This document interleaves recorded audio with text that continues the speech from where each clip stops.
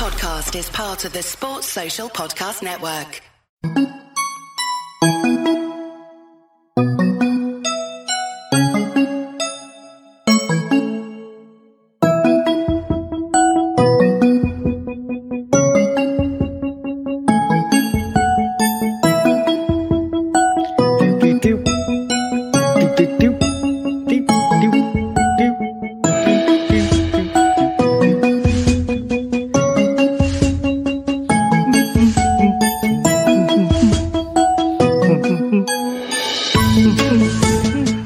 Welcome to Winners and Losers. As you gathered, I'm not Gav, because Gav's getting everything sorted. So today I'm joined by Pete, and as you may have noticed, Andy's back. What more can you want out of life? How you doing, Andy? Oh, good. Excellent. Pete, how are you? Cannot complain. Near the complaint. Excellent. Right, so Winners and Losers. So I've not done this before, so we'll see how it goes. So everyone must know about Pete. Pete's the expert on this. So along the gist of, we give the guys a choice. They're going to give us one winner, one loser, and then we'll have a bit of a chat around it. So, Pete, as you're the veteran of this show, you're going to give me your winner or your loser? I think we should start with something controversial. That's not like you. Yeah. I mean, I've got a clear winner, as I always do. Most viewers that tune into us, with the Winners and Losers show, would know what I'd normally pick, different angles of our special club. But I want to start with the loser, and I think the biggest loser for me this weekend was certainly not just Manchester City, but Pep Guardiola. And listen, for the multitude of for one specific reason, anybody that follows me on Twitter will know. I'm a huge football fan in general. However, and I like the showbiz element of football, like we all do. We like to see a good show.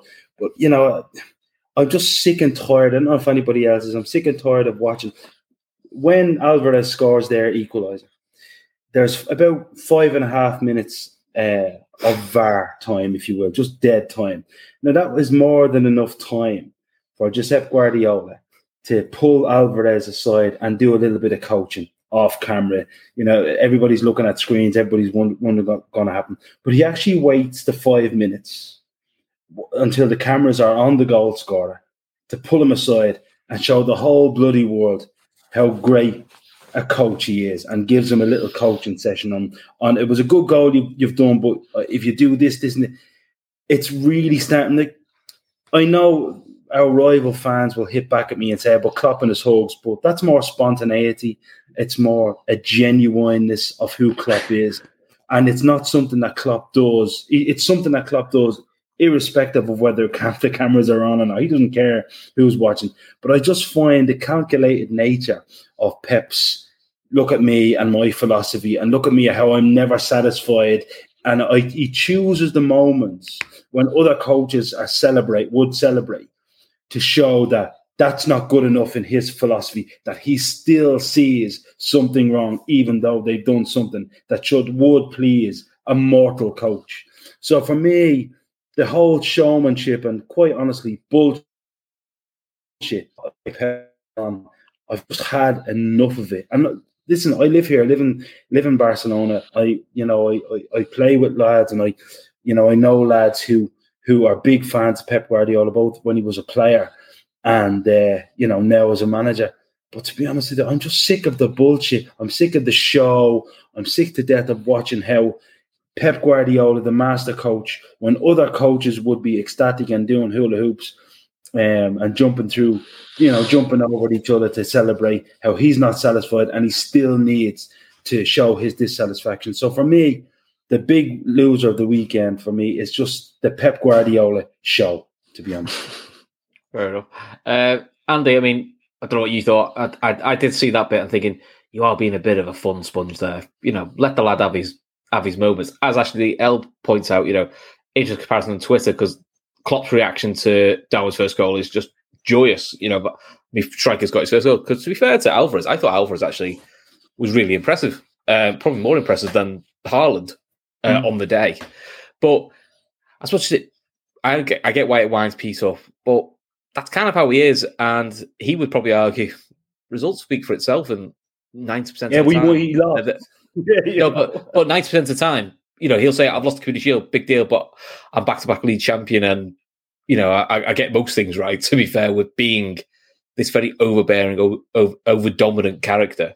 So how would you see it, Andy? Is it just that's just the way he is, or is it a bit more of a... Look, I'll be less wound up about it there than Pete will be. I think it is the way he is. He craves the attention. He's kind of the opposite to Klopp. And when we get on to my loser, we'll talk a little bit how the two teams are opposites as well.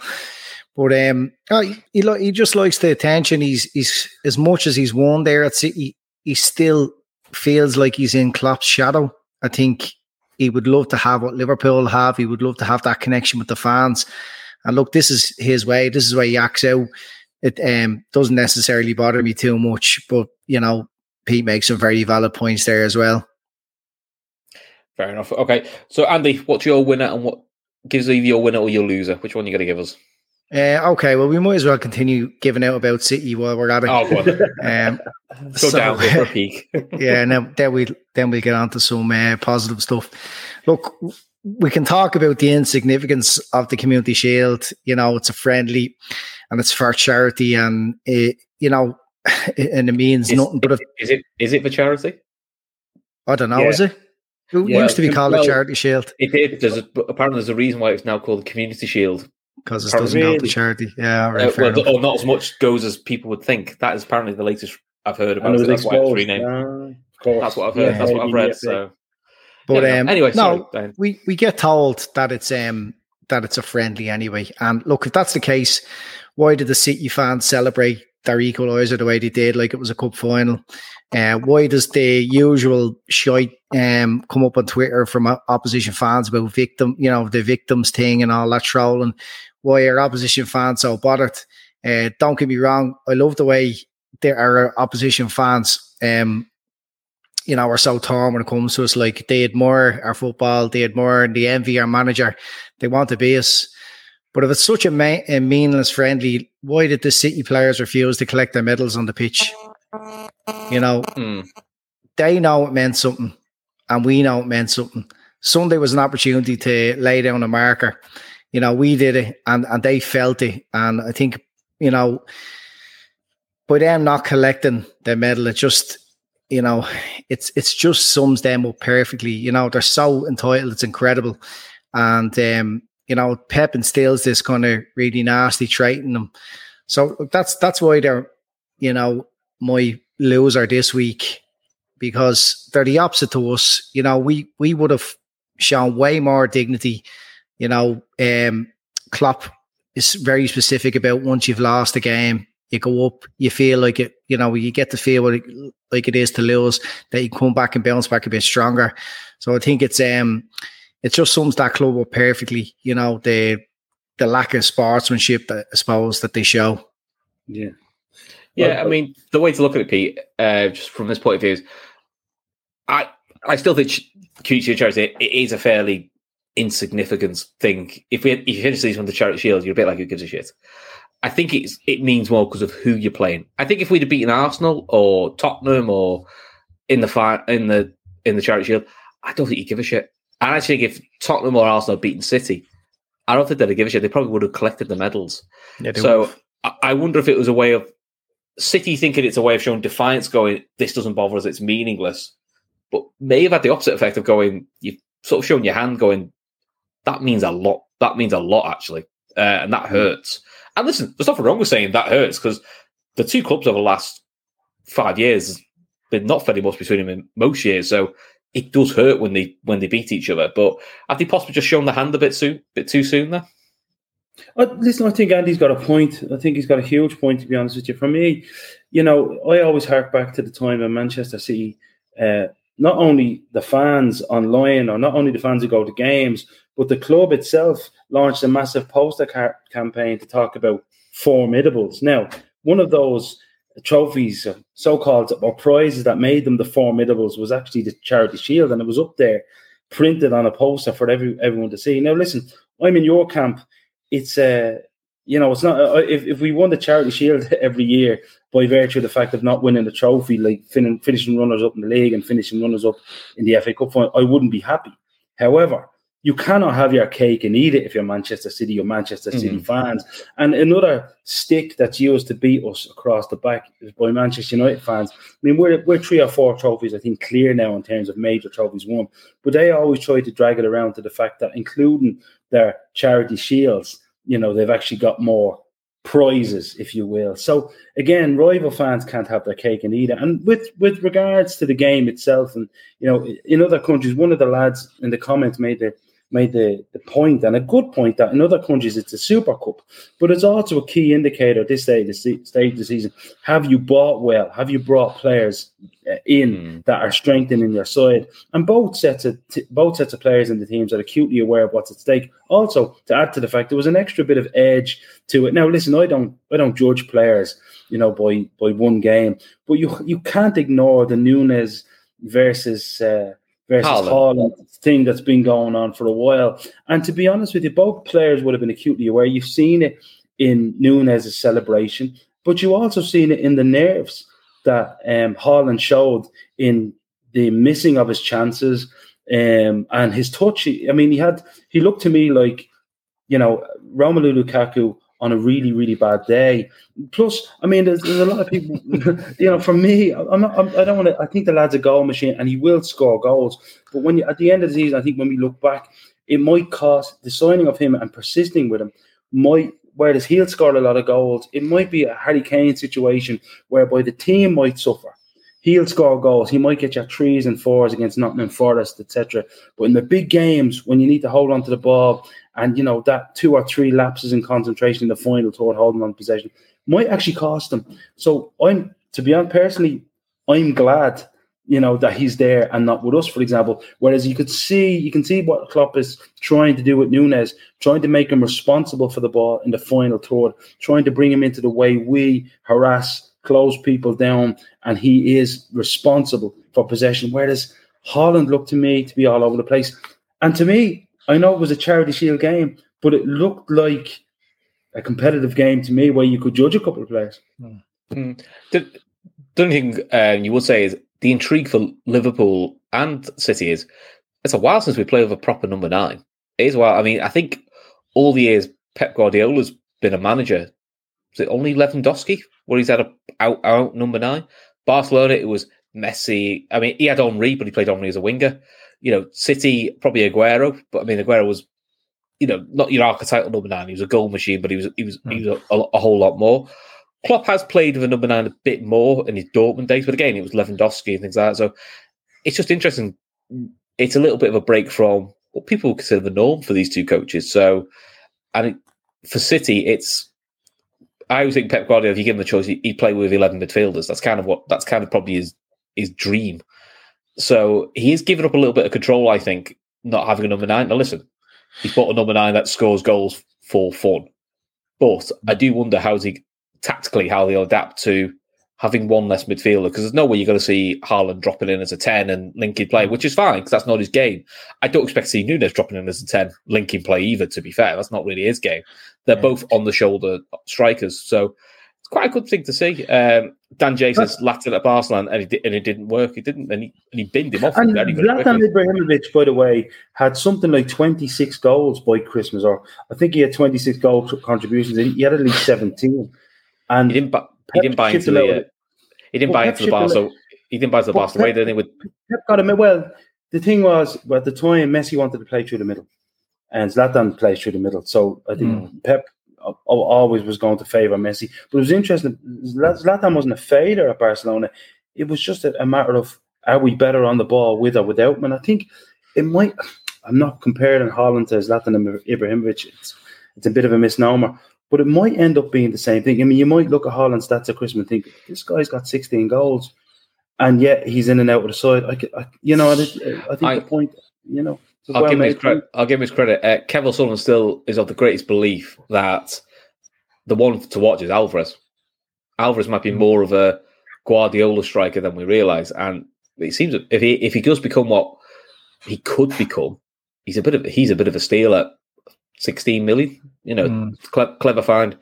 So, Pete, who is your winner then? Let's go to some positivity. Come on, who's your winner? For me, Liverpool and Liverpool's attitude. The Liverpool attitude to every single game, to be honest. I know we've touched on this, but you can see what Klopp looks for in players. I mean, don't get me wrong. Nunes, for me, a lot of work to do. He's a kid. I look at him and I see a kid. But you can see how hungry he is to play and how hungry he is to get it right. Normally, for example, if a player he's already gotten 3 or 4 dressing downs on the pitch from the likes of Thiago for not making his runs right in the friendly, for example, and he stood there, kind of nodding his head, no attitude, and you can see he's trying to apply those lessons to his game, and you can see it all over the park. The aggressive running again. It never stops. No, I just think. I mean, I can only compare it to what Manchester United are trying to do right now. They're trying to throw 100 million quid at Anthony, who's never proved anything at any level, to be honest with you. They're trying to organise to pay 20 million quid directly to the kid, De Jong from Barcelona, to sort out his problems with Barcelona. It seems to me they're still trying to shoehorn individuals to solve a collective problem at the club. Liverpool Football Club don't do that. They look first at your attitude and what you can bring to the collective. And I just don't understand why everybody else doesn't try to emulate that. They don't seem to be trying. So for me, the winner, again, after what I've seen at the weekend, is just, again, relentless hunger, drive, attitude.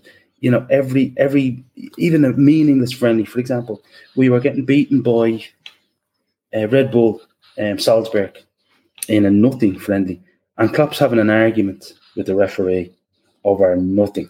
But I think deliberately he might do that to kind of show the guys, listen, just in case you forgot, everything counts. And I just think he's the master of it. The boys he brings in are just there in terms of being competitive. Everything matters. And I haven't seen it, not in my lifetime. Even the great Liverpool sides that I started watching at the end of the 80s as a kid, you always got the feeling against, for example, I don't know if you're old enough to remember, you might be, Andy, but we'd go 1-0.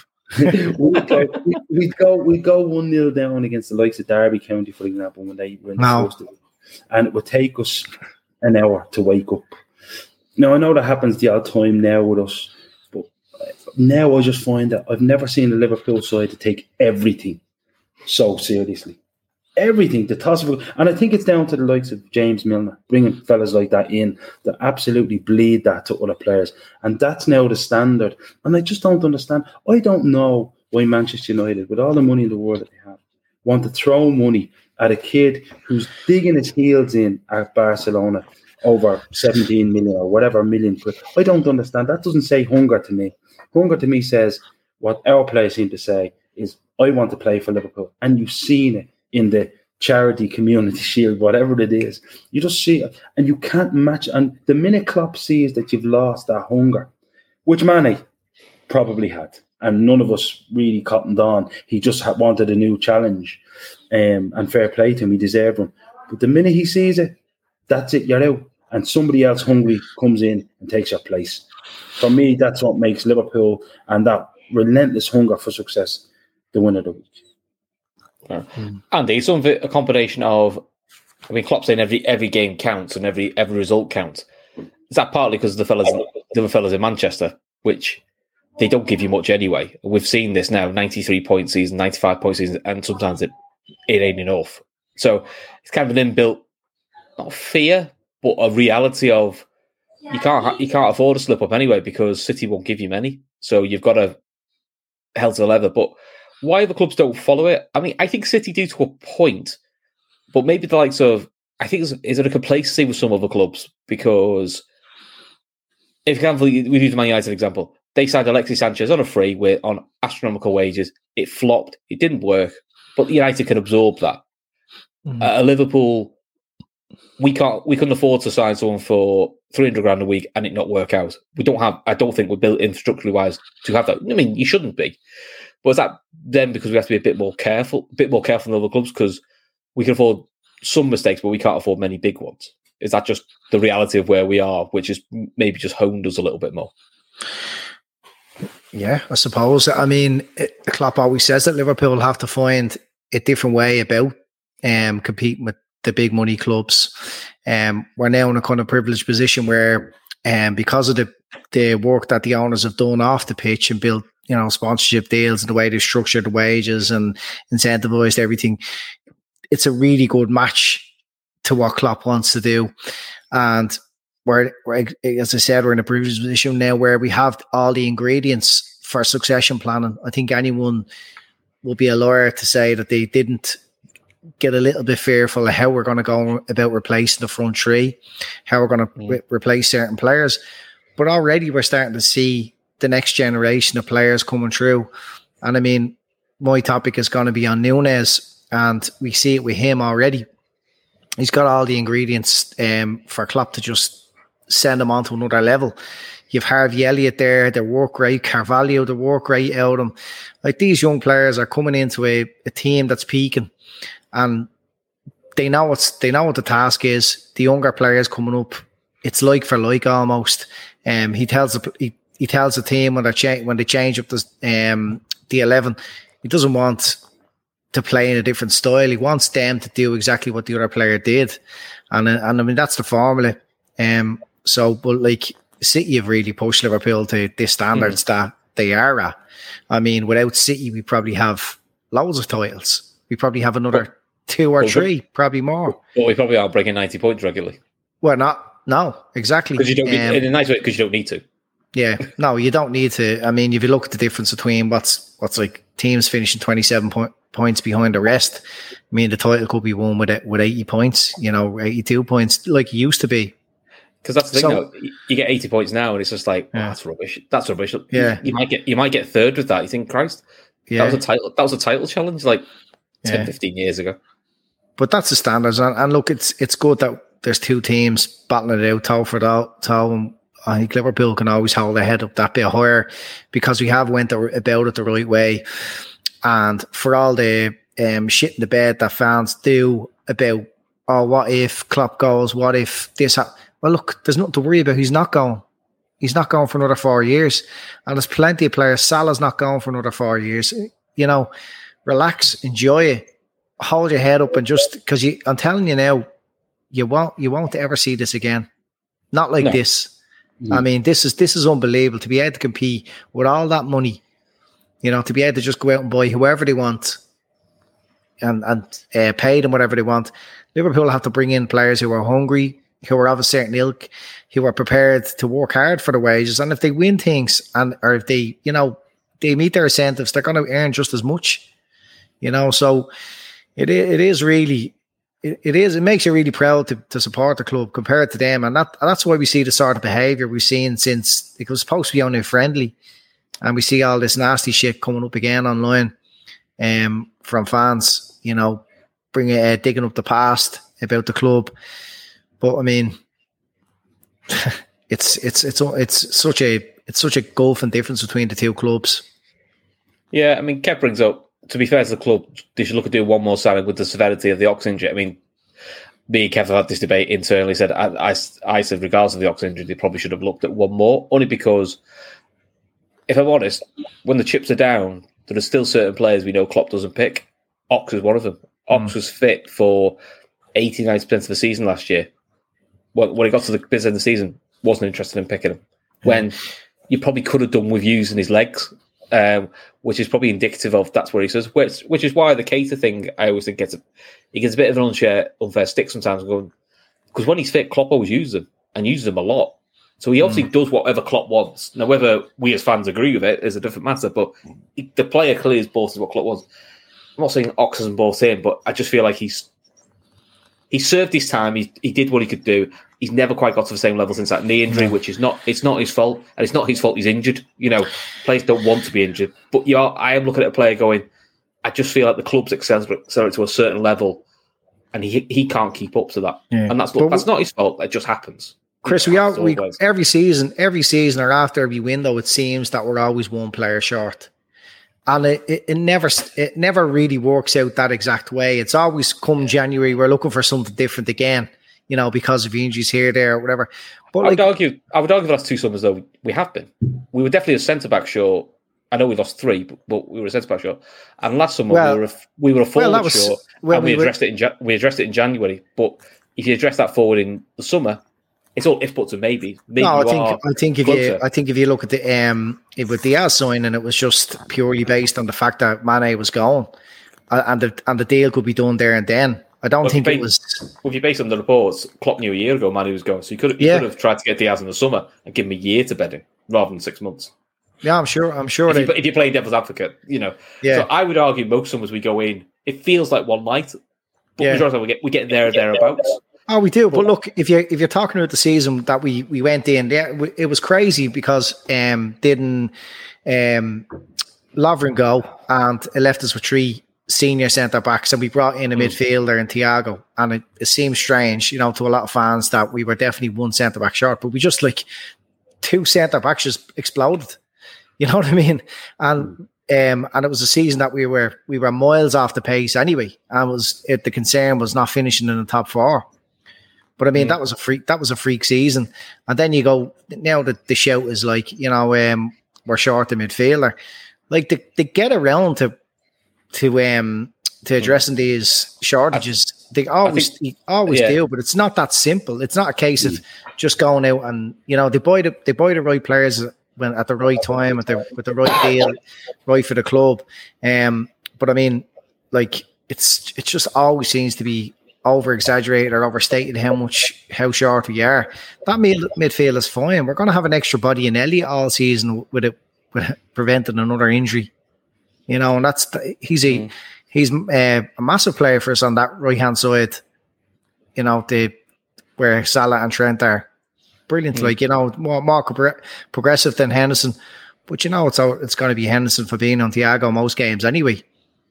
Probably isn't going to be most games though. Let's be fair. Thiago's not done more than 25 games for us yet. So no, but when it comes down to who was first choice 3, it's going to be them again. Yeah, I get that, but it's how often that first choice 3 is going to be available. So then your backup is Keita, who, to be fair, last year, fitness wise, actually did quite well. Then underneath that, if you're being brutally honest, you've got 3 very talented lads: Jones, Carvalho, Elliott. 3 fairly talented, but 3 big unknowns. And it's always going into a season what you know and what you hope. And I feel in midfield we're going with a lot of hope. Now listen, hope can turn into be. Yeah, Klopp, these lads yeah. But they know a lot more than us. We do. It's less unknown to them. You do, but you've got to go. They see the numbers, they see what they're able to produce. It's about the system. But you've got to be fair though. Outside looking in, going. And you do trust them. You have to trust them because, to be fair, the results speak for themselves. But you've got to also say there is a lot of hope in the side. Probably more hope than we've had recently. Most times, over the last 2-3 seasons, you've had a lot more certainty. I know what that front 3 will do. I know what that midfield will do. I pretty much know what that back 4 will do. This year, there's probably a few more question marks, not negative question marks, where you're going God, these are shite. Well, it's like I'm looking at Nabil El Zar going, I hope Nabil El Zar turns out good this year, fingers crossed. It's not, we're not in that realm, but it's just more of a talent's great, the young player's great, but it's how consistent can you get from a young player? And look, your fingers crossed is they're really good. But I do understand the anxiety of some fans around wanting just one more slightly experienced player. But again, who that player is. But it's gonna be a case of one out, one in. They're not just gonna add another player to that midfield. There's probably 8 players for 3 positions there off the top of my head. But maybe that's what you need. Could be 9. If you want to go, but maybe that's what you need if you want to go deep like we did last time. I mean, how many players have we used last time to do 64 games? It's a hell of a lot of players. So we seem to manage okay, and I don't think it was a shortage of players that really lost it for us in the end. It was just flip of a coin kind of stuff in finals. Yeah, going towards the end of the season. Yeah, but all I'm saying is I can understand the need or the belief of why people are like, well, if we don't sign one more, I'm not going to be sitting there crying thinking that's it, league's done, season's done, not interested. It's not that level. Oh, I get that, and new signings are always lovely. Everybody likes new shiny things, and more often than not, they get it right. They revitalise the squad as well, don't they? Yeah, but Nunes will. Yeah, I think if there was any way that we could have got rid of Ox and brought in a player, that would have happened. It's not going to happen now. Not without leg, not with his leg hanging off. And I think, he sees enough in Naby to persevere for another couple of seasons or another season. Is he signing an extension as well? So he's moulding Naby into a different type of player. Probably not the player we expected, but I mean, he's definitely got a future in the club. Yeah, there you go. David Lennon's still waiting for Laurie Dalla to come good. God, jump around. Laurie Dalla, didn't we sell him to Fulham? But he looked like the next Robbie Fowler. He was shite in the end, wasn't he? I mean, the days it's a funny point. I've not been called that for ages. It's a funny point, but it's a true point. We used to I remember the month we sold Luis Suarez and brought in just a bunch of lads, hoping that it would come good. Those days are well and truly over. But you made a good point, Pete. I mean, they looking at United, like it's kind of it's like watching us on the Rodgers a little bit. Yeah, it's rudderless. They're trying to find the answers just to make it one lucky sign and that it all comes together then. But what we have like that, we should feel really lucky. They could bring a couple of players in every season. They might bring another player in January, and they're all going to kind of just throw in behind the rest. I just think they've created the Klopp and his team. They've created this aura in and around just getting your opportunity to sign for Liverpool, and it seems the players that aren't there. You can see the way players are talking about Liverpool. Even the players that we're not looking at, they have a different way of. I hate using those words like twerking, but almost, hinting that they would be very interested in working with Klopp, in being in and around the club. They've created this exclusivity about coming and being a Liverpool squad member, that I haven't seen before. There's no hit and miss stuff. I mean, to look at a lad like, for example, De Jong's agent at Manchester, talking to Manchester United about he doesn't like, he has problems with Barcelona. He wants to sort of. He doesn't like the state that Manchester United is in at the moment.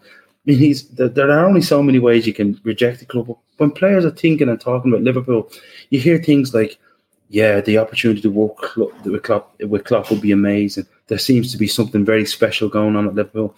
That's why I'm super happy, man. And I think if you go out and splash, say, two midfielders right now, it takes away from that. And, the players that we've all, for example, Carvalho for me looks to be, I mean, everybody was clambering, a lot of people were clambering last year, for Liverpool to re-sign Coutinho. Now you can see why the Klopp was just never interested. He had already, kind of registered his interest in an 18-year-old who was probably going to end up being better than Coutinho ever was. And for me, that's a deliberate thing. Now, I don't think Coutinho was ever going to, be welcomed back to the club. I don't think you cross Klopp once and get a second chance, because that would again destroy the art. And I like that. Whereas I would have been one of the ones kind of thinking before Villa signed Coutinho, maybe we'll bring him back in, try and plug a gap. But that's just not the way it operates. Oh, and you may have had loads of debates over that, Pete. No, and the way all of that has developed, I'm really, really happy about that, because it's probably going, well, it's obviously going around players that, listen, you need to be wearing your Sunday best. If you're going to get a chance to talk to Liverpool, to talk to Jurgen Klopp, you need to present, get your affairs in order, make sure that you're worthy of signing for Liverpool. We haven't had that order in a long, long time, if ever. Destination club now. Yeah. Which is it's nice to be, because Christ, it used to be. I hope he used to have players who go like, I hope he doesn't get too good. Why? Because if he gets too good, he's going to fucking leave. That's how it used to be horrible. People say he's good, isn't he? Oh, he's all right. You were trying to talk the clubs down from Bayern. Oh yeah, he's not Madrid ready though, is he? He's not. Coutinho was perfect for that. And next thing, he just went on to that next level where he was adding so many goals to his game as well. And he just said, like, the writing is on the wall now. There's no stopping this. Yeah, every free kick felt like a goal. You're like, oh fuck. Yeah. So you're happy that a bit later you go, oh fuck, he's going to go soon, isn't he? I'm not going to keep on with this long. But now you are a bit less worried, but worried at all. But even if they do leave, we shouldn't be as worried. No, because we've so far recruitment wise. I mean, people talk about there's a big summer coming up with the front three, and there's a big summer coming up with a few other players. But the evolution of Liverpool version 2 on the Klopp, in the works. It's probably in the works now for about 2 years. because when you look at the slow evolution, Jota pretty much come and integrated himself in as a regular when he's fit. Diaz has just slotted in like a glove. Firmino is now a squad option. It's just I don't mean disparagingly, but he is a squad option now. Yeah. Matip has forced himself back into being a starter, but he knows he's got a young Canati. Joe Gomez 2 years ago was our first choice centre-back partner with Van Dijk. Now it's like, we might get in the game at right back, which is nice. We get a lot of positions. It's a nice place to be where you are looking, going, this is all right, isn't it? We all get to that point where a lot of first teamers are slowly becoming squad players. I do think, long term, that's where Henderson will become. Henderson will be the new Milner. Yeah, and I think he knows that already. I just think how quickly he's moved to that new Milner, I think is not as quick as some of our fan base would probably like, and I think that's really going to upset them. Look, eventually they're going to be right 7 years later. He will be second fiddle in our midfield, but right now he still stands there as one of the first choice picks, and he never lets us down. If you look at when Pep talks about the team, I mean our Pep, he just talks about how players like Henderson can maintain that intensity that's required, and he just understands. And Liverpool just don't tick the same without these players that have the ability to do that. And if we're replacing players, they need to be able to do the same. And I think it's important that you hang on to players like Milner and Firmino as long as possible, because that's part of the succession planning. Because these are leaders. These have seen it, done it, and they can help players coming through. I mean, Carvalho's going to need help, and players like Firmino be excellent. I know they're not the same position, but it's just the attitude and settling in to the team, and he's going to have to play a different game. And already you can see how deep Carvalho goes back to pick up the ball and carries it. Like, it's excellent. Yeah, Dazzle says nobody's saying they want to live in London these days, which is true. That used to be the big bug. Nobody wants to live up everybody knows London's a shithole now. That's why. It's having been there. We'll talk about that one day yesterday. It's fucking hot though. Jesus, it's too hot. No, too hot. It's too hot for a northern lad. Don't go down south. Exactly. It's far too hot. Yeah. I think the Salah situation kind of, put everything to bed. Mohamed Salah could have went and played for anybody in the world. Anybody in the world, no matter what anyone said. And you could see that all he wanted was to get his negotiation done with Liverpool and stay at Liverpool, because Salah knows that if he wants to continue being the top-rated player on the planet, that he needs to do that at Liverpool. Simple. Yeah. Look, he only ever wanted to stay at Liverpool. There was no other destination for a player like him, a player with the hunger, with his attitude. There was only one place, but he wanted the deal. He wanted a big deal. And look, it catches you in the back of the throat a little bit. You don't really want your players trying to milk the club. But, we can look at it now and say they came to an agreement. The club value him as much as he values himself, and as much as we all value him as a player. But look, there was no question about it. He always just wanted to stay there. And also, Peplin's book's out next week, which I'll be honest, I think that'd be an interesting read. That. Yeah, he seems bright. Seems bright. Be interesting to see what he has to say. Hope he doesn't say too much. Yeah. No, I heard him talking about it. You could sit there, listen to him talking all day long. Be interesting to see how that translates into a book. Because it is his charisma and the way he talks about football and the way he talks about what they're trying to do. It's fascinating. Cool. So, Andy, let's go on to who's your winner? My winner is Darwin Gabriel Nunes Roberto, Liverpool's new. Never heard of him. Look, I got a bit concerned, like everyone else, when I seen him, with people getting on his case so quickly, not because I didn't believe him, just because how that would impact him personally. The comparisons with Haaland. I'm hearing myself back there. What's going on there? You hear me twice? I did twice then, yeah. Somebody's phone's quite close by as well. Probably the power of Nunes, amplifying your voice. It's my phone anyway. Look, the comparisons being made with Haaland, like City bringing in their top big striker and us bringing in ours. Benfica fans had a bit to say about him not being as good as we rated him. Our own fans getting stuck in after the training clips and he missing a few chances, and then in his first game. But then look, bang, he got his 4 goals in that game. Then he comes up against Haaland, and all the talk is oh no, the bin men are coming for Andy. Shit. That joke's never going to end, is it? No. They've been up to their old tricks again, I can tell you. Anyway, but look, he comes back. He comes on off the bench, and he answers that call perfectly. That's very annoying. Whose phone is that? That's Pete, isn't it? That's Pete. He's very shifty. Very shifty. Gone. That's Pep messaged him now. I thought he said. Look, he might be a bit different to what we've had before, but in saying that, I don't actually think we know exactly what we have just yet. His physical appearances work right. I think he's very imposing. He's all the ingredients for Klopp and the staff to launch him onto all new levels, to make him proper world class. I think anyway. He strikes me as the type who'll really reward you with the belief and encouragement. And as we all know, Klopp's camp are the masters of motivation and getting the best out of players. So that's why I think Nunez is my winner this week. I think he's had to answer critics very early in his career. I think it's nonsense, they've tried to even make him out to be more expensive than we actually paid. Opposition fans, even our own fans, have been up to all sorts of tricks to unsettle him. But he's brilliant. He's going to suit the league so well. He's going to suit us so well, and he looks hungry. And, to score a goal in the last couple of minutes in such a meaningless game, and he ran off celebrating like he did, and he seemed to enjoy himself picking up his Community Shield medal as well. So I love that. I think he's early days, but I think he's going to excite us a lot. Yeah, Pete, I mean, just like Friday nights, Kev is always stealing my points and claiming the zone. Wait for that next Friday, Kev. But Kev makes a good point. It's the runs he makes, his willingness to be on the shoulder. He lives between the lines of the penalty box, and he's rapid. Which I think for those who haven't seen Nunes, look, I confess, I think I'd seen Nunes play about 4 games before we signed him. 2 of them were against us.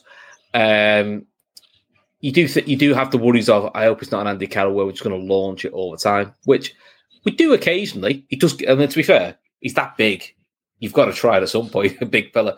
But I like the fact that he's the opposite to Bobby. Bobby likes, as a 9, drops deep to link play for the 2 wide players. He's like, no, I'm the focal point through the middle. I'll be between the sticks.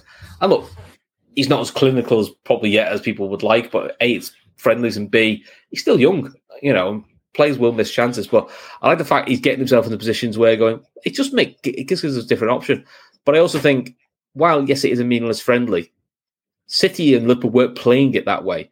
And to play that well against City for half an hour, that does probably gives me more confidence in a player than doing well against RB Leipzig. Because to be honest, I'm dubious of German football anyway, because we always think German football is really great, and then we see in Europe they all get spanked. So you're thinking it's maybe not as great as we think it is.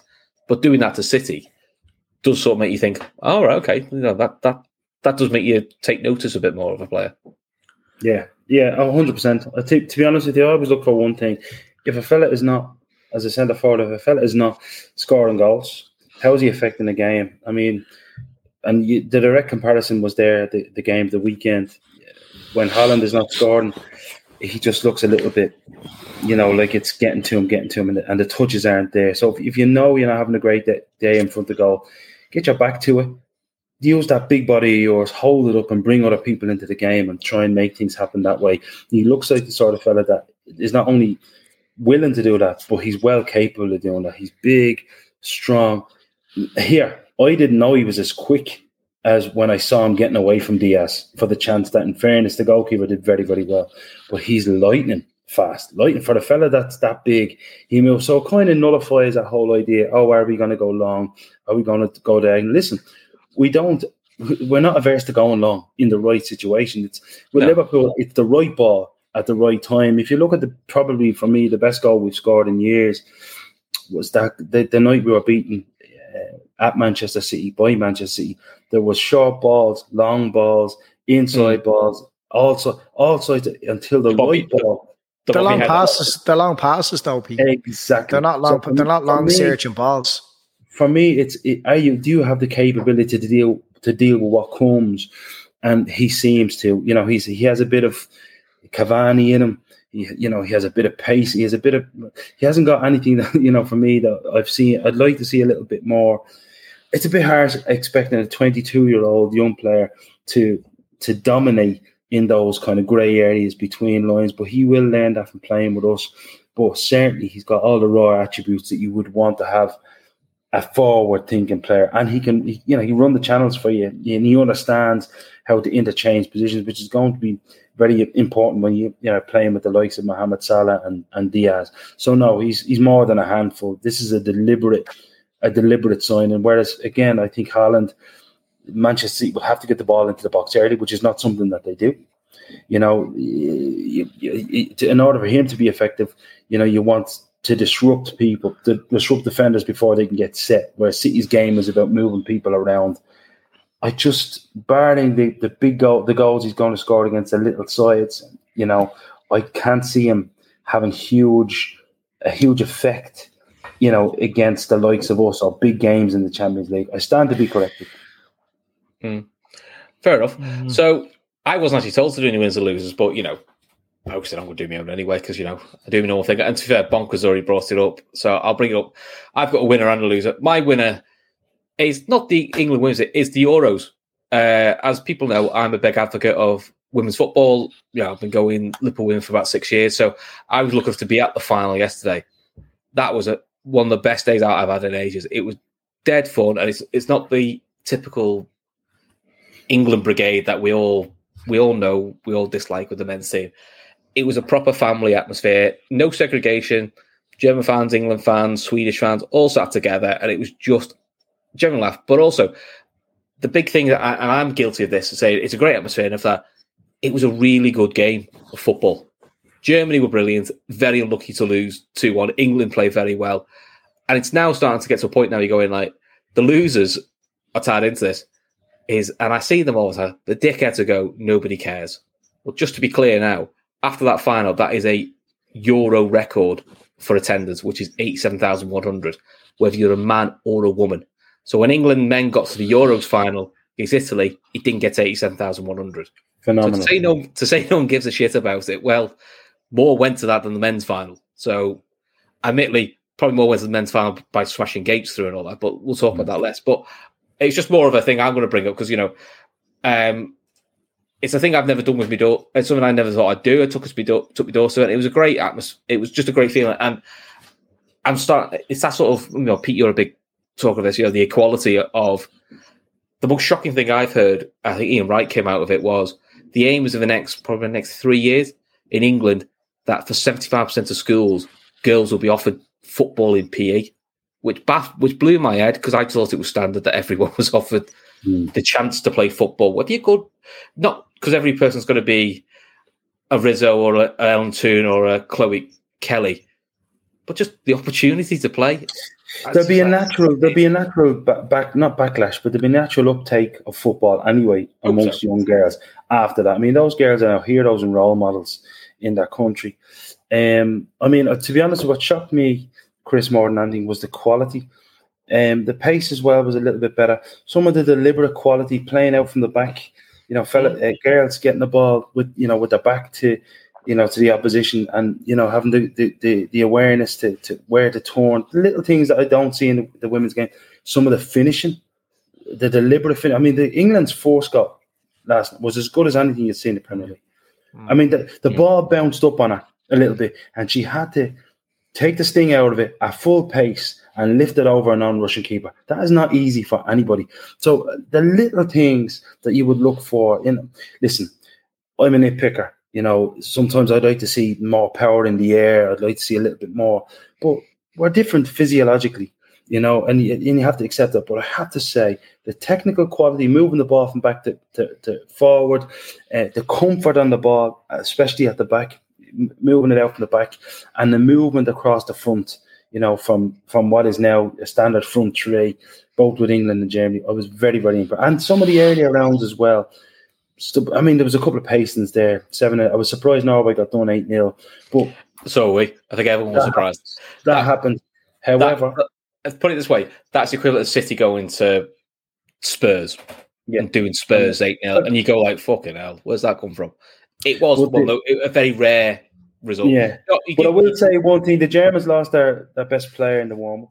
They did, and that had a big effect on them. To be honest, yeah, she's a player who's been injured on and off now for about 2 years. So she would have missed the Euros if it wasn't for COVID, and it got delayed here. So she got 6 goals, on course for record goal scorer, and unfortunately pulled up in warm-up, which is if you're an England fan, thank Christ, because she's really good.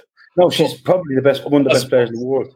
But as a personality in the showcase, you're a bit like, it is a bit shit watching one of the best players miss out in the warm-up. Yeah, we saw with Thiago for the League Cup final. You were like, it's a bit shit. He's lost it in that point. Yeah. So the other point is going to make, Chris. I found myself looking at the games and criticising the women fairly. For example, the equaliser that England conceded yesterday. Normally, if I'd have been watching a women's game 6 or 7 years ago, I wouldn't have criticised the defender for getting caught out of the front post and kind of freezing a little bit. And whatever she did, she put her hands down at close quarters. I was like, what are you doing? In order to do that, you have to be looking at the games thinking she's capable of defending better. Therefore, I'm going to criticise her. And that's what I was most kind of impressed with yesterday. She shouldn't have been done at the near post to defend her. But the finish from the German striker, she had that much to aim at between the goalkeeper and the post. She hit the post like she hit the post 2 minutes. To be fair, the keeper tipped it onto the post. But, there was, I think the girl, the lady is Williamson, the captain, who is Leah Williams. What I understand from Arsenal fans, she's a DM and a centre back. She's a bit of probably Javier Martinez. She fell asleep. Yeah, and to be fair to her, it's probably one of the few times she made a mistake. But they reacted to it and reacted to it quite well. Because to be fair, I would say, Germany deserved the equaliser. England probably deserved it overall, but it was a tight game where if Germany won it, you wouldn't go like, oh, it's a smash and grab. You go like, both sides were really good. Project M saying women's game needs to be accessible for everybody again. And now the money's in the sport. Yeah, I mean, the good thing with the WSL is, which is a good thing the Liverpool women are now in it, is a lot of the games now are going to be shown on BBC iPlayer, Sky took some, but every game is also on an FA Player app, which is free. So the accessibility is there. It's actually easier, in a weird way, it's actually easier to find a live women's game now than it probably is to find a live men's game. Some of the live men's games there are ways to find them, but obviously I'm not going to go into them. But do you know what I mean? So, and Kev talks about it because Kev knows about the ability to shithouse the last 7 minutes. Yeah, I must admit that was the best 7 minutes. But Pete, you're right. It's when you're criticising the player, you're not criticising because it used to be talked down to like because it's a woman. I'm criticising because that's how I criticise a bloke. And I'll be open about it. Listen, we all have our biases. What you get beaten there for? Andy will back me up on that. We all have our biases. Let's be honest. You'd look at it and go, but I was looking at it going, she should do better there. Because early in the tournament, I've seen defenders do better there. And it's a blind spot for men's defense. I mean, Harry Maguire, for example, falls asleep. She's not that bad. In those situations. So, and he's paid God knows how much. However, I found myself fairly criticising. When you're fairly criticising someone, regardless of their sex, that's when you know something it's going in the right direction. Yeah, I mean, when you think about it, I mean, women were allowed to play football again in the 1970s. It's actually, in terms of sport, it's actually a young sport. It's like 50 years old, which is not talked about enough. And the authorities, the FA, and that get away with a lot. There's a banning agenda from playing football, and it's only been professional a very short period of time. There's a lot of questions to be asked there. And, to keep on that 1971 before women could play football again, which is it's a mental thing that because you're a woman you can't play football. I find that bizarre. But I'll be honest, Pete knows this, and I've said this in many a podcast. One of my favourite games last season was Liverpool women winning promotion against Bristol, which I went to. And that was the biggest emotional roller coaster. And I'll be honest, I should have had a fan cam on me, just watching me lose me shit and get really upset when it was like when we're 4-2 up with like a minute to go, and I'm still thinking, shit, we might not get promoted today. And, the mental thing. It was the equivalent I could put of Liverpool go for top 4, and you're going, fucking hell, they messed. You're like a 4-0 up, and you're still panicking they might lose it. So, but that's it. Yeah. So that's my winners. That's my winner, and the losers is the dinosaurs that still live in the world. Which, if it's not for you, it's not for you. And I'm pretty open with that. If you don't like women's football, you don't like women's football. You don't have to be a twat about it. That's my thing. You don't have to be a bell end about it. If you don't like it, don't watch it. But you don't have to belittle it. That's the bit I can't be arsed with. That was going to be my point, really, about the whole thing is what this does to expose certain people. We're a society now where we challenge our thoughts, a lot more than we used to, whether that's on race, religion, gender, and I just love to see people who are just Neanderthals get found out, for holding these generalizations. It can only be a good thing as well for English football. I didn't find myself normally being up for the team that were playing against England. I actually wanted England to win because I think it's just going to be a general good thing for your country. It's brilliant. I didn't even realize that was almost 90,000 there. That's brilliant, because the criticism was always that sponsors wouldn't put money into it because they didn't have the same interest. But now it goes to prove that maybe big corporations should get their finger out their arse and start investing and sponsoring women's sport as well, and make these ladies who are clearly very talented, make them better paid and make it an attractive career for young girls. And it's mad there like that there's people in schools that aren't even allowed to play. We've similar carry on here with the Gaelic football and with rugby and certain sports not being allowed in certain schools. And again, it just goes back to challenging the thoughts and the rules of people that have went before you. But yeah, the atmosphere actually was brilliant. You're talking about people being all together from different, the German fans were with the England fans. Yeah. A lot of people could buy tickets quite far. So like me, I bought a ticket 3-4 months for the tournament, just more to go to a final. I didn't actually know if England would get there. Yeah. And I think a lot did that. So when you had your ticket allocated, so we had a German lady who was I was telling people about three rows in front of the angle. And when Germany equalised, she sat because she's surrounded by England fans, sat quite quietly. And they all knew she was German fan. They all said, go on, you want it. She just jumped up, went, come on, Germany. Obviously, Deutschland. And we all cheered because she went, quite funny. Yeah. But it's like, it's still like, you could be disappointed that you've equalised. But, again, it was more like, you still have a laugh about it because football's football. Yeah. It's supposed to be fun. No, it was a really good family type of atmosphere, and we're very used to that here in Ireland with the Gaelic football. You go to Croke Park for a ladies' final or a men's final. You're sitting next to your opposition. There's no hassle. Kids are there, and I've been at a few away games over the years, and it's only when you have kids you start to question: is this the right environment? Like, there's absolutely no chance I'd bring my lad to Paris for a Champions League final. I was, but you bring him to Croke Park, no problem. It's a much more accessible, safe environment for your kids, or bunches of kids going or whatever. And you could hear it in the crowds. There was a lot more kids, and one of the biggest complaints at the moment about our own ticketing system in Liverpool is it's not accessible for young kids, mates. You know what I mean? Which is what sport is about. It's about bringing the youth and the communities together, our friends together. But it's gone so corporate now, and the tribalism is at a all-time peak. That it's become a little bit dangerous for the younger fan to go to. So I think they could learn a lot from the women's game in terms of the family atmosphere. There's also a myth that, I can only talk for the people that are around me. The myth always was, you only see blokes like me go to women's football because I've got a daughter. I'm taking my daughter. Now, admittedly, that's how I got into watching women's football properly. Took my daughter. There was loads of gang of lads who just came, young and old, definitely no kids, definitely there for a day out at the footy. Nothing nasty, nothing. They were just there to support the footy. So again, it dispels that bollocks of it's only women that go to the women's football, and it's only dads with their daughters that go for. But there's loads of young lads there with their families, and also young lads just on. I've got tickets to a final. I'm going to watch the final. So again, this sort of stereotypical bollocks is there. Yeah. Paul points out, say hello to Alan Sugar, who got owned by Ian Wright, who is possibly one of my favourite pundits, and would quite happily go for a pint with Ian Wright or get him on for a podcast. I think we'd have a laugh with Ian Wright on a podcast, to be fair. Yeah, I mean, he always comes across as humble. I mean, I love the ones where he's talking about himself, and his story is unbelievable. It's just unbelievable. It is. It's a very unusual. It's probably a story. Probably the closest today is probably Jamie Vardy.